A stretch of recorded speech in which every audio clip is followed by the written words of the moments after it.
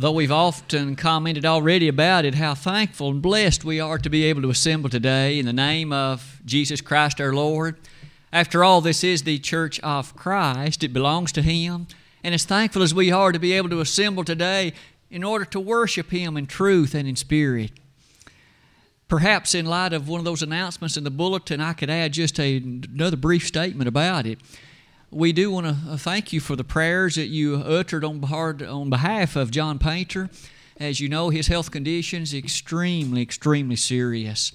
It seems as though with each passing day, that cancer is advancing very, very rapidly. But he obeyed the gospel Friday, baptized him into Christ. Not only that, but his wife as well. Another brother and sister in Christ today. But one thing I wanted to add was, in the evening hours of Friday, one of the gentlemen present at the baptism was his father, John's father, Taylor. I had the opportunity, Denise and I, to visit with him Friday night, and he was restored to the gospel. He'd been baptized many years earlier, but restored, and so a third piece of good news about that day. Wanted to share that with you, and thanks again for your prayers on behalf of that family. The lesson today is entitled Delaying Obedience. For the next few moments, I would invite us to give some consideration, some directed thoughts to what's involved in delaying obedience. And I suspect that maybe almost immediately our thoughts might rush to perhaps those who've never obeyed the gospel. And certainly this lesson will be directed in such a way that those could benefit from it. But may I suggest that even those of us who perhaps are Christians, there still are encouragements that need to be appreciated by us relative to some change, some repentance, some matter, if you please, of even our continued obedience. So I hope that the lesson today will be beneficial for each and every one of us. To do that, let's begin with some introductory remarks.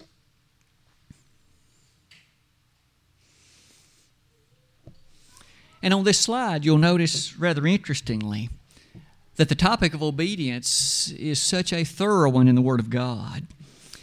The idea is rather simple, isn't it? To do what you're told, to do that which one is instructed to do. Now, thankfully, when you and I give thought to that matter of obedience, we know there are several avenues in life in which the Word of God describes it. Children's obedience to parents, the obedience of individuals to civil authorities, so long as those do not oppose the gospel. But today our interest is not really in either of them per se. Our interest is, what about directly obeying matters to be right with God? There are circumstances, of course, in the lives of individuals in which sometimes they put off that obedience.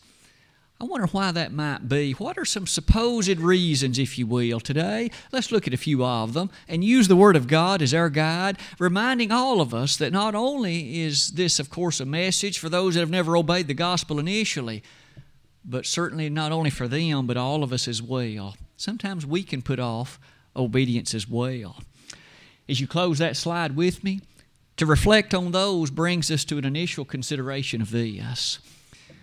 I found it a bit challenging to reflect on the number of times that God, at His holy Word, uses the word obey or the word obedience. You'll notice at the top, 118 times in the King James translation, that word obey or some immediate form of it, like obeying or obeyed, occurs. 118 times. Not only that, you'll notice beneath it, the full word obedience occurs a dozen times in the Bible, and every one of them is in the New Testament. Every one of them. It's almost as if, as we turn the page from Old to New Testament, we thrill with the thought of that noun obedience, what it involves and the blessings that it brings, and of course the reward that's conditioned upon it. Surely, in light of those things, you'll notice just a few of the passages in which at least the sentiment, the thought of the word appears might do us great good. In Genesis chapter 6, in the midst of a world that was so overwhelmed in iniquity and sin, there was a single bright spot, the man named Noah. And yet, as we reflect on the fact that he found grace in the eyes of the Lord, this description of Noah is given. Thus did Noah, according to all that God commanded him, so did he. Genesis 6, verse 22. Now, you and I might notice that the word obey isn't in that verse, but notice the principle, the thought, the sentiment that goes with it. Noah did that which God commanded him. Follow that up with this one. In Deuteronomy 13:4, in the midst of that description about prophets, some who were false and some who were not, we find a highlight relative to those who were blessed in that they obeyed. They followed the teaching of God.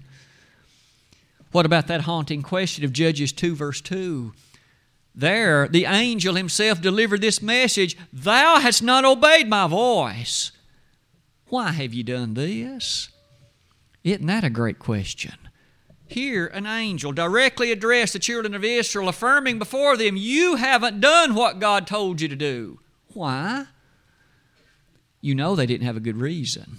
You know there were no thoughts they could express by which that could justify their disobedience. Why have you done this? May I submit that kind of question is as pertinent and as thrilling for you and me today. In every avenue of disobedience, God Himself still asks, why are you doing this?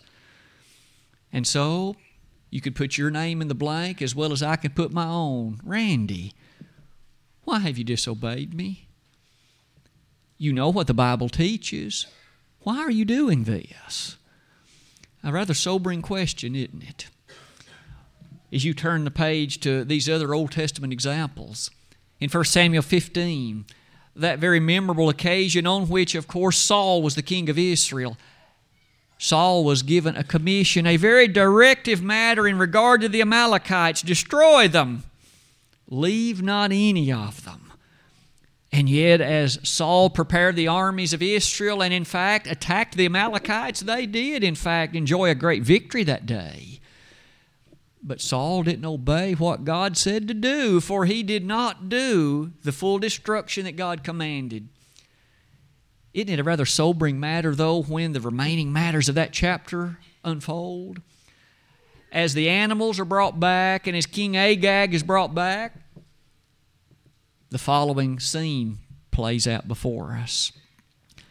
Samuel, of course, had been warned and told by God what had befallen Saul and what he had done. And Samuel came before King Saul. And he made mention of, I hear the bleating of sheep and I hear the lowing of oxen. Samuel said, why haven't you obeyed God? Saul said, but I have obeyed God. I've done exactly what He told me to do. I conquered the Amalekites. And as things develop, we ultimately notice, Samuel said, you haven't obeyed God. The king's here. You didn't destroy him. The animals, you brought them back. You didn't fulfill the fullness of the commands God gave you. You didn't obey Him. In the final analysis, even after a second time, Saul confessing, but I did obey God. Finally, in verses 21 and following of the chapter, Saul makes confession. I sinned. I really didn't obey Him.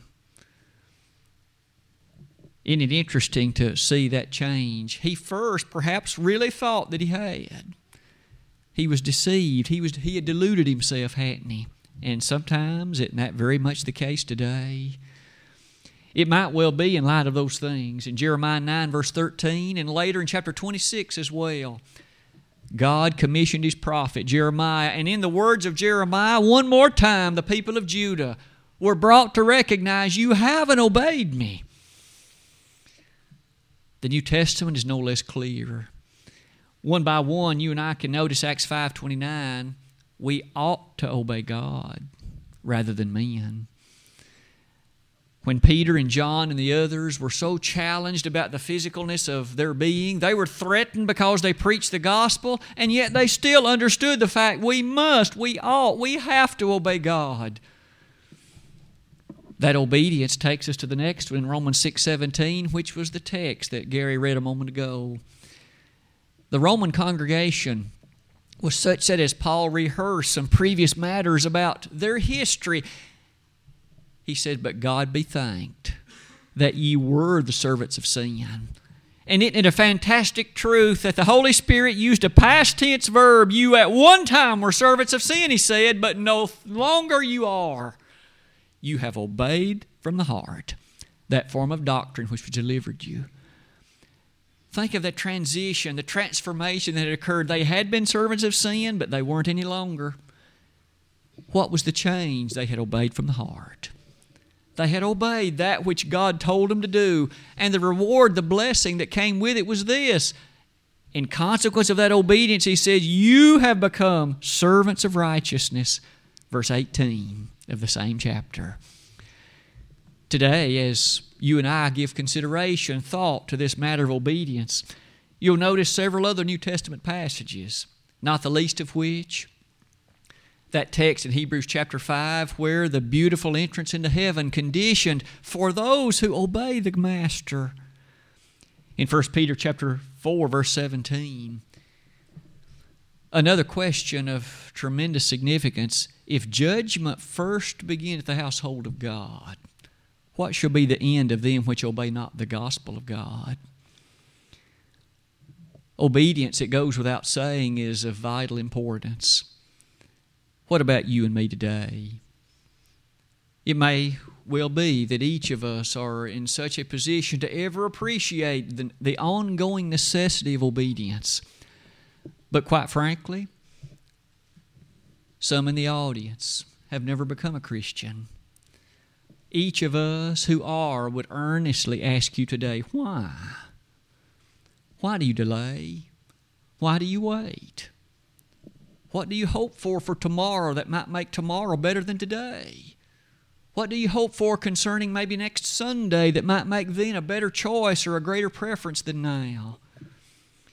For those who are Christians, maybe there's some matter in your life, and I don't know of any particular examples, but each of us know ourselves better than anyone else. But you know that all isn't well. You know that there's something that you've said or done or some activity in life which you've been given to that isn't in harmony with the Word of God. And yet in a little while as we sing an invitation song, you will have a decision to make. We all will. For if you need to obey, at that moment you either will decide to respond publicly or you won't. You can't remain on the fence. You either will decide to respond or you'll decide not to. And if you need to respond but choose not to, we might ask, why? Let's use the remainder of our lesson time this morning to look at some reasons that some may give for delaying this obedience. To do that,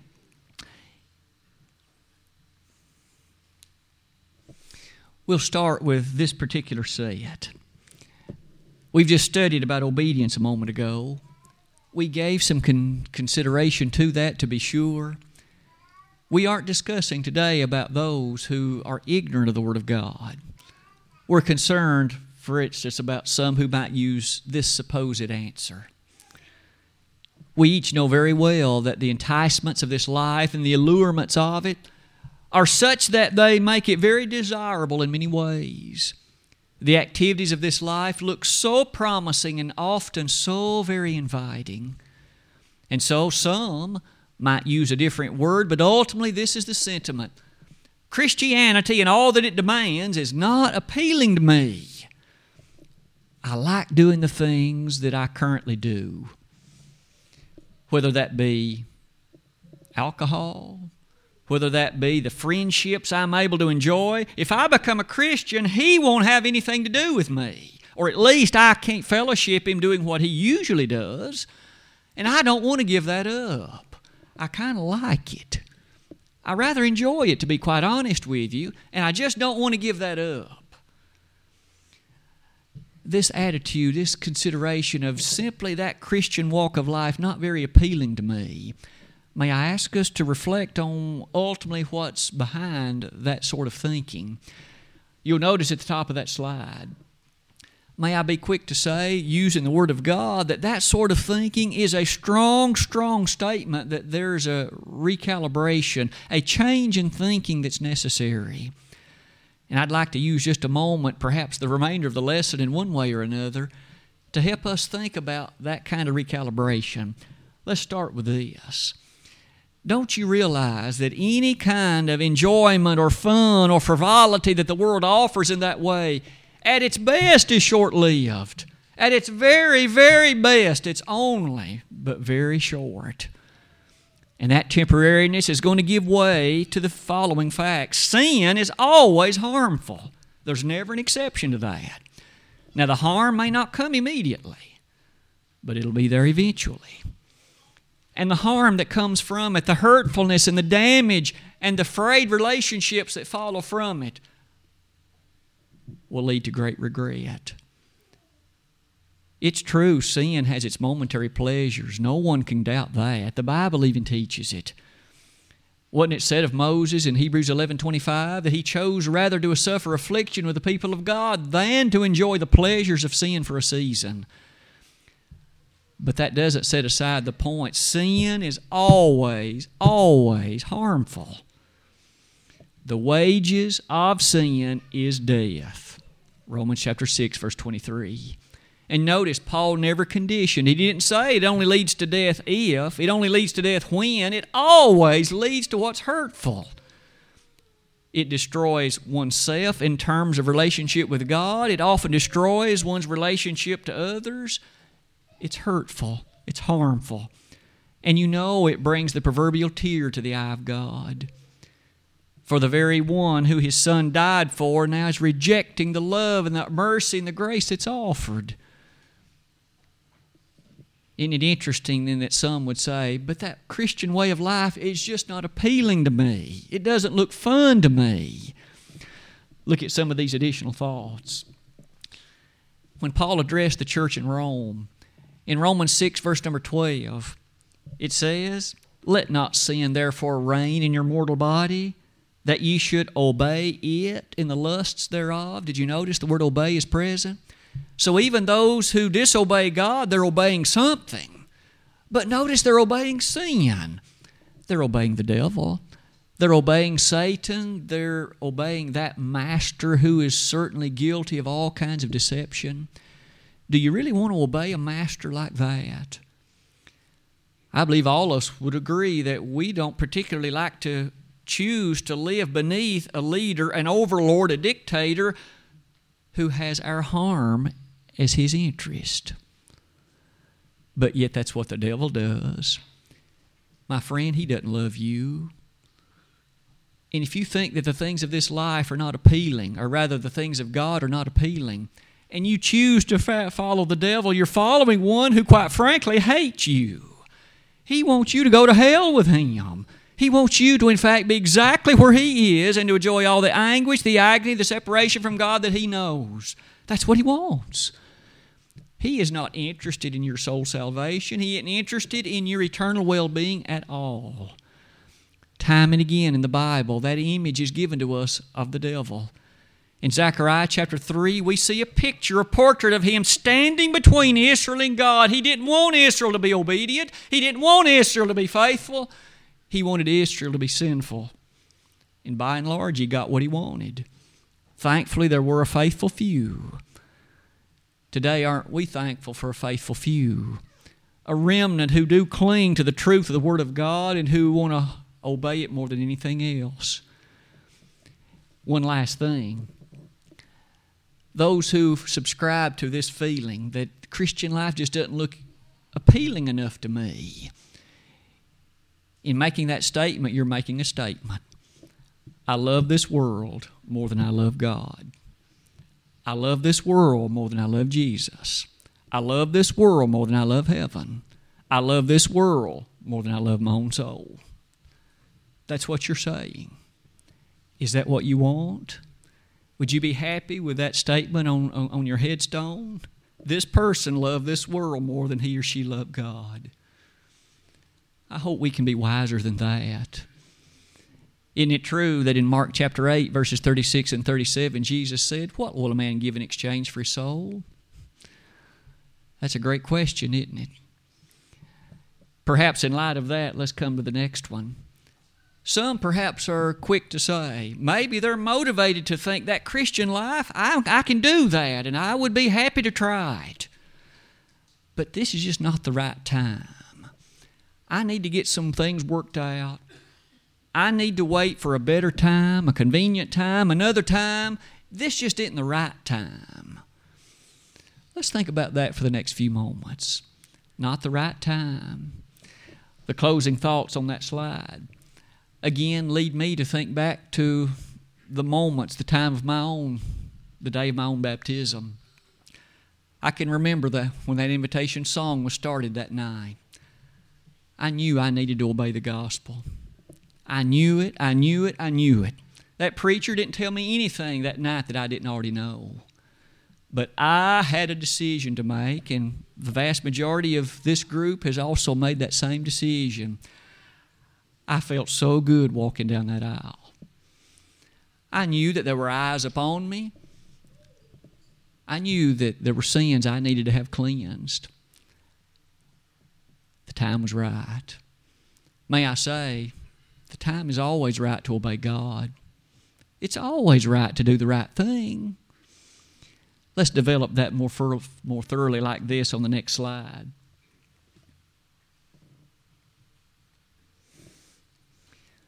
May we be so quick to say, as we've often noted it, time is something that you and I seem to be under the illusion that is just an indefinite thing. There's just an unlimited amount of it. But that isn't so. Death is coming for each and every one of us if the Lord delays His coming. And certainly that makes us appreciate this. This world is going to come to an end at some point, and none of us know when. The urgency of the moment is crucial. As I mentioned earlier, there are those afflicted with cancer and diseases. There are those who perhaps you and I all know. We have conversation with someone one day, and 3 days later we're going to that person's funeral. They gave no hint of being ill, no measure of being sick, and yet they were killed in a car wreck. They had a heart attack, suffered a massive stroke. Many other things might be listed. We are not promised tomorrow. That more convenient time, my friend, that you might be waiting for, it may never come. It may never come. Today is the day of salvation. Those are the very words of 2 Corinthians 6, verses 1 and 2. Today is, not tomorrow. Now, if tomorrow comes, that can be a day of salvation too, but let's not think about tomorrow yet. We aren't promised it. That means of today, doesn't that bring to your mind the opening statement of Proverbs 27? Boast not thyself of tomorrow, for thou knowest not what a day may bring forth. Even Solomon so long ago recognized tomorrow isn't promised. Surely that leads us to those closing thoughts at the top of that slide. When you and I think about this opportune time, this other time, this more convenient time, don't you think about the scene in the book of Acts? I might direct your attention to Acts 24. As Paul preached so boldly before the leader of the moment. Wasn't it true that that gentleman himself said he trembled at the preaching of Paul? Paul preached about righteousness, temperance, and the judgment to come, and Felix trembled, the text says. Go thy way, I'll call when there's a more convenient time. May I ask you to note this? As far as the biblical record tells us, we don't know that a convenient time ever came. We don't know that Felix died saved. He may well have died lost. That may have been the closest time he ever came to obeying the gospel. Don't let that be said of you. If you've thought about obeying the gospel, and maybe several times you've exited this building after an invitation song and you never responded publicly, positively, how many more times will you have? Today might be the last one. Tonight might be the last one. We just don't know. But wouldn't it be awful to arrive at the day of judgment? And at that time, I'm persuaded that our memories will be virtually keen and perfect. You'll know I had 715 times to obey the gospel and I didn't do it any of them. But there won't be a thing you can do about it then. All the times will be lost. Today is the day of salvation, my friend. The moment is keen and the time is before us. Reason number 3. Sometimes others might say, but I've got friends, and I just don't know what they might think. Maybe if I obey the gospel, my friend will look with a very different attitude toward me, and not only that, he, in such disapproval, may sever that which I've enjoyed by friendship with him. How will my friends react? I suppose that many have been the times that young people, teenagers, have spoken along those lines to Denise and me as they thought about what it would mean to obey the gospel. Normalcy and being approved is very important. But I might say in some way that's even true of all of us. But let's think about that for just a moment. Suppose my friends do laugh at me.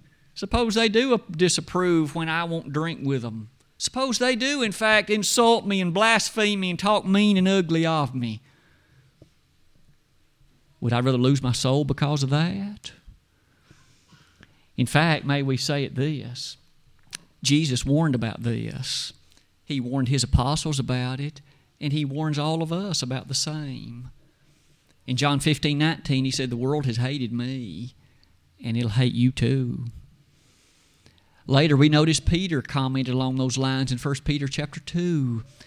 Again, those of us who subscribe to the Master, we understand the fact that this world is not our home. And we understand the fact we're marching after the one who died for us. My friends, may I ask again about the attitude of love? We often lift high that banner, that consideration of love, and rightly so, because it's so important in the Word of God. But isn't this the case? If my friends will insult and disapprove my obedience to the gospel, they don't love me. But Jesus does love me. Would I not be preferred and directed to follow him? And who knows, but what if I obey the gospel, I might be that influence that can help win them to Christ.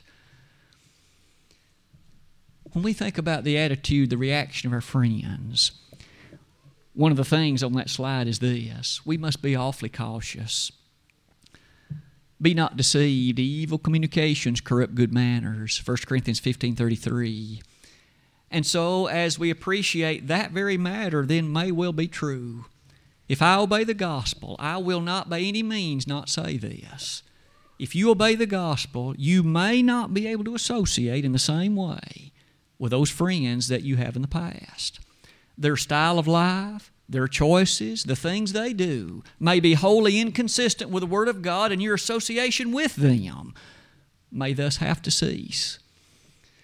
Jesus said that. However, may I again say this: as the Lord made that statement, He did it first for your well-being, to maintain the salvation of your soul. And as we mentioned earlier, that closing verse,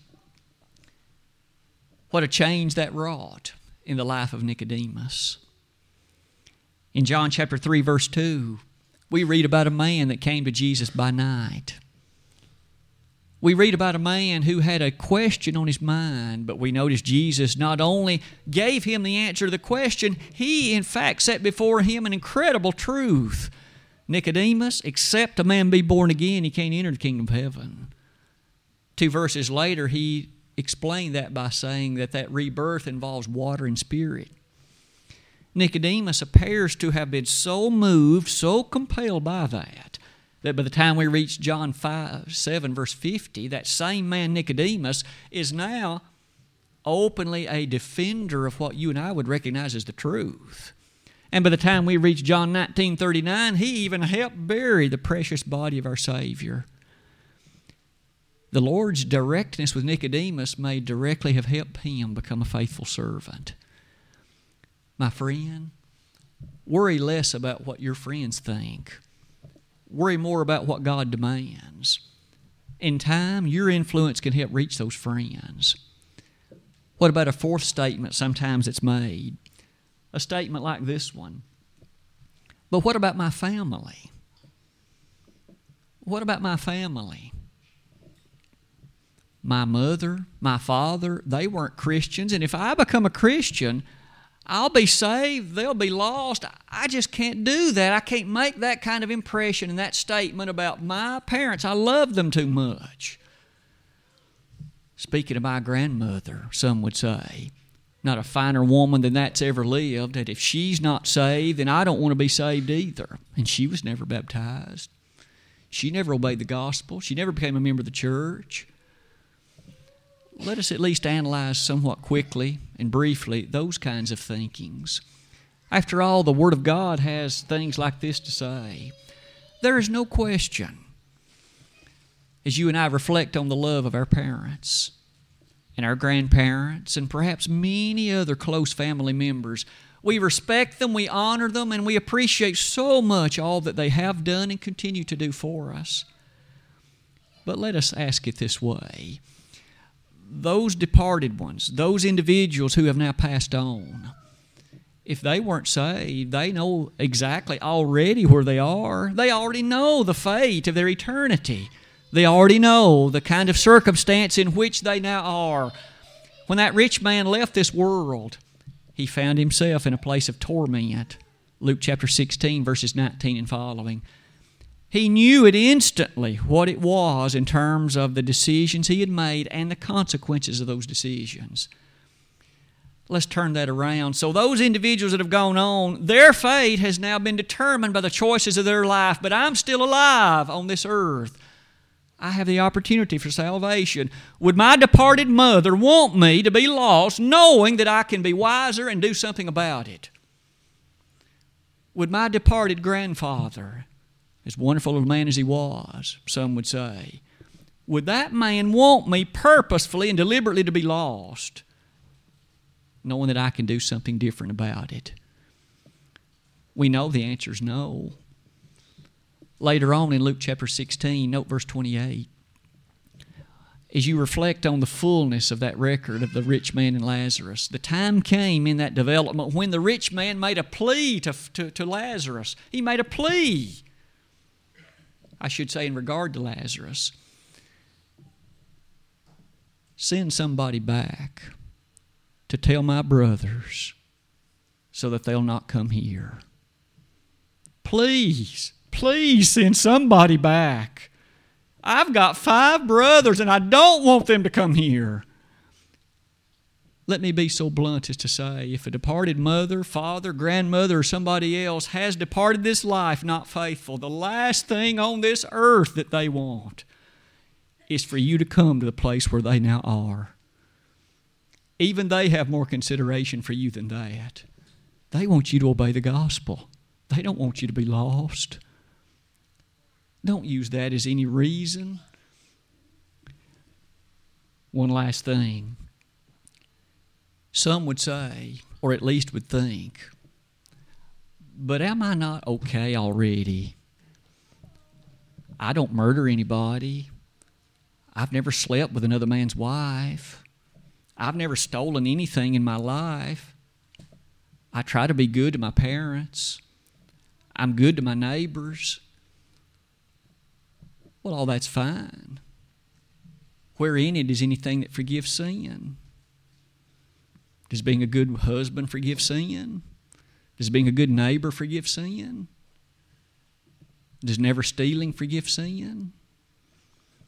Therein lies the disconnect in the mind of many.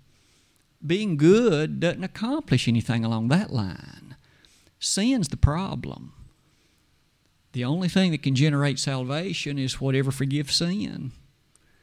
Now, to be sure, if living a moral life, if the Bible somewhere taught that forgives sin, then so be it. But the problem is it doesn't. And couldn't we be so direct as to say this? If living simply a good life forgives sin, why did Jesus ever come to this earth? There were good people living in the Old Testament. Fine people, wonderful neighbors. But the fact is, they were sinners. And being good doesn't forgive sin. In fact, as you close this lesson with what's at the bottom of that slide and what comes next, this issue is a serious one. Because the one and only thing that forgives sin is the blood of Jesus Christ. It doesn't matter how faithful I might be at the workplace. It doesn't matter those other things in terms of forgiving sin now, admit. God does expect that as we serve Him and we become a Christian, we will do the best of which we're capable in the various avenues of our life. But what forgives sin? Ephesians 1 verse 7, Colossians 1:14, both of which say the one and only thing is the blood of Jesus Christ. And so if you haven't contacted that blood, you're not saved. You're not. Today, why do you not obey? That question comes to all of us, every one of us. And we've got a choice to make as we close that lesson, because the place of forgiveness is here and now. Jesus died on a cross a long time ago. And as He did,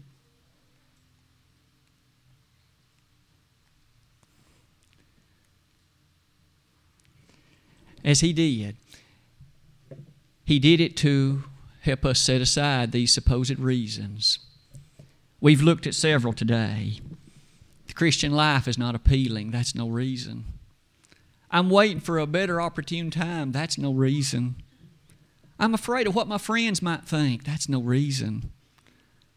I'm afraid of what that might be saying about my family and what my family might think. That's not a reason either. Finally, I think maybe I'm okay. If you've never had your sins forgiven, you know you're not. And only the blood of Jesus can forgive sins. Jesus Christ urges you, and He urges me. He urges all of us. Why do you delay obedience?